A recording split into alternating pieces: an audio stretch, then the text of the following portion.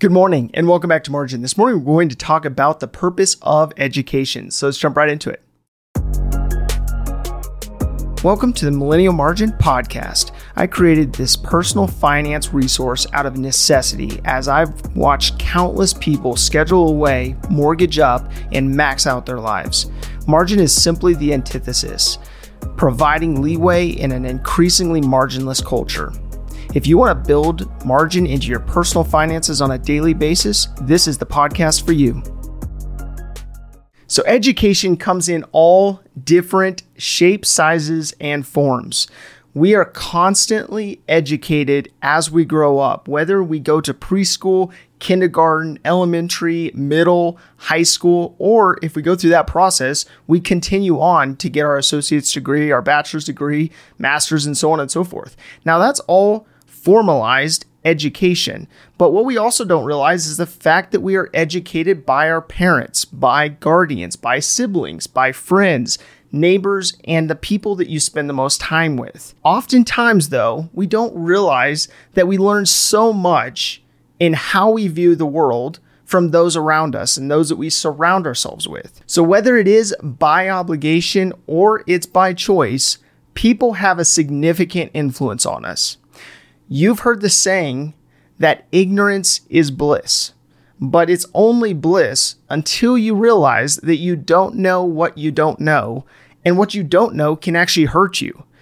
So it's important that you educate yourself. It's important that you know that what you don't know can actually hurt you. So if what you don't know can actually hurt you, then why is so very little taught about personal finance, around the topic of personal finance? It seems as though we are largely financially illiterate as a culture, and I believe that this is due to either a lack of applied information or flat out misinformation. And the problem is it seems as though most of us wing it when it comes to our personal finances.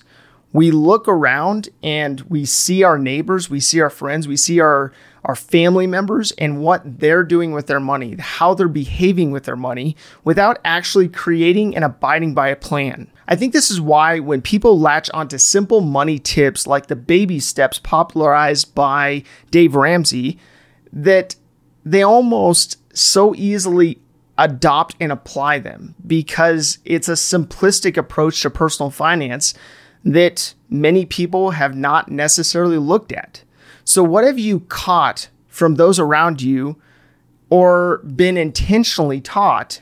And what is true about your money in particular? Actually think about it. Think about what it is you know to be true about money and where you actually got it from.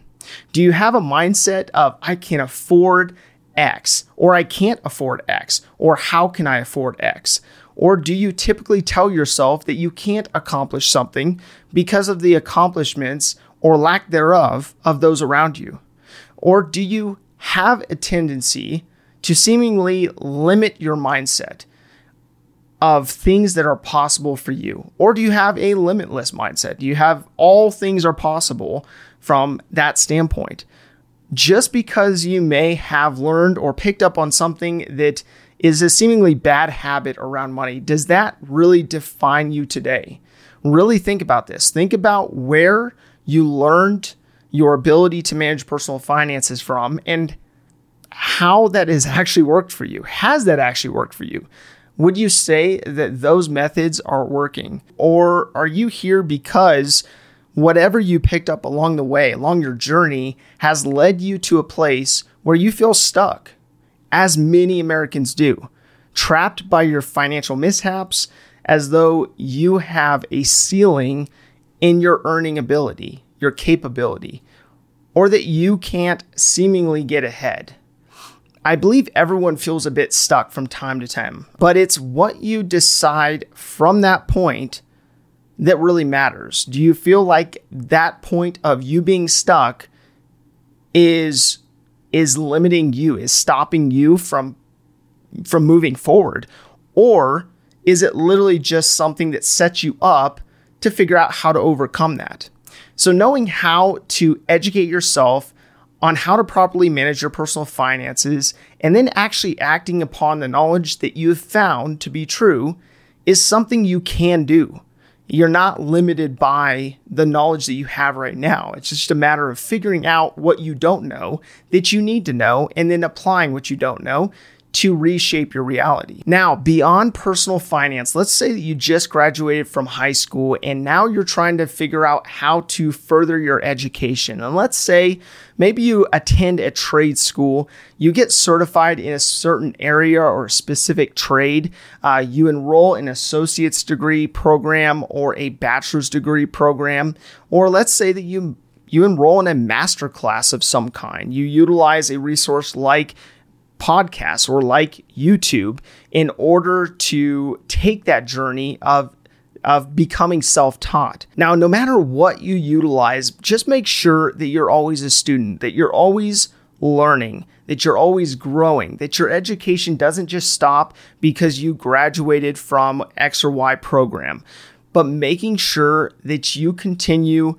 to educate yourself, to enroll in things that actually make you better, so that you can continue this journey, so that you don't just land your dream job and you stop learning. So I hear people all the time scoff at the cost of going to school, of education, not looking at the big picture, not looking at the long-term effects of getting an education.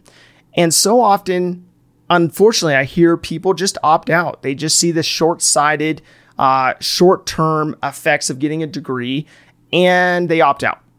And sometimes they go and they actually, go ahead and pick up a trade or figure out how to program or something else. But I feel like far too many people succumb to what they seemingly know to be true about their own personalities. They see their own limitations or their own understanding of money or lack thereof, and then they basically just stop learning. They opt out. And they think as though, okay, the cost of education is too prohibitive. It's too expensive. And I actually think that it's not the education that is prohibitive. It's really the wrong education. And people actually being mindful of what career fields pay based on what they're getting educated in, so that they don't go out and get a degree in something that is not desirable. Now, of course, there's a component to this of making sure that you are not just chasing the money. You're not just chasing a career that pays a lot, but it's something that you are actually skilled in. You have a innate ability to pursue and like and enjoy, and maybe even a level of passion to it. But you also should look from a standpoint of what actually makes sense for you from a career standpoint, and not just opting out of educating yourself in order to take a seemingly easier road. So my call to action today is to really think about this. What do you believe to be true about money by means of education? What have you been taught? What have you learned along the way? And have you actually verified it to be true in the marketplace, true from a standpoint of whether those principles actually work? And that would be my call to action, to look at your personal finance approach from a standpoint of whether what you have learned is actually applicable from a standpoint of you building out a financial plan for your life. Thank you for your time. Enjoy your day, and we'll see you back here tomorrow. If this information is helpful to you, explore the Margin membership, where me and my team will help you take the information you're learning and apply it to your life and your finances. I've built an interactive course that allows me and my team to come alongside people like you to help you revamp your finances and build margin into your life. Click the link in the description below for more information. If this information is helpful to you, please do follow, visit millennialmargin.com, or connect with me on Margin's social platforms.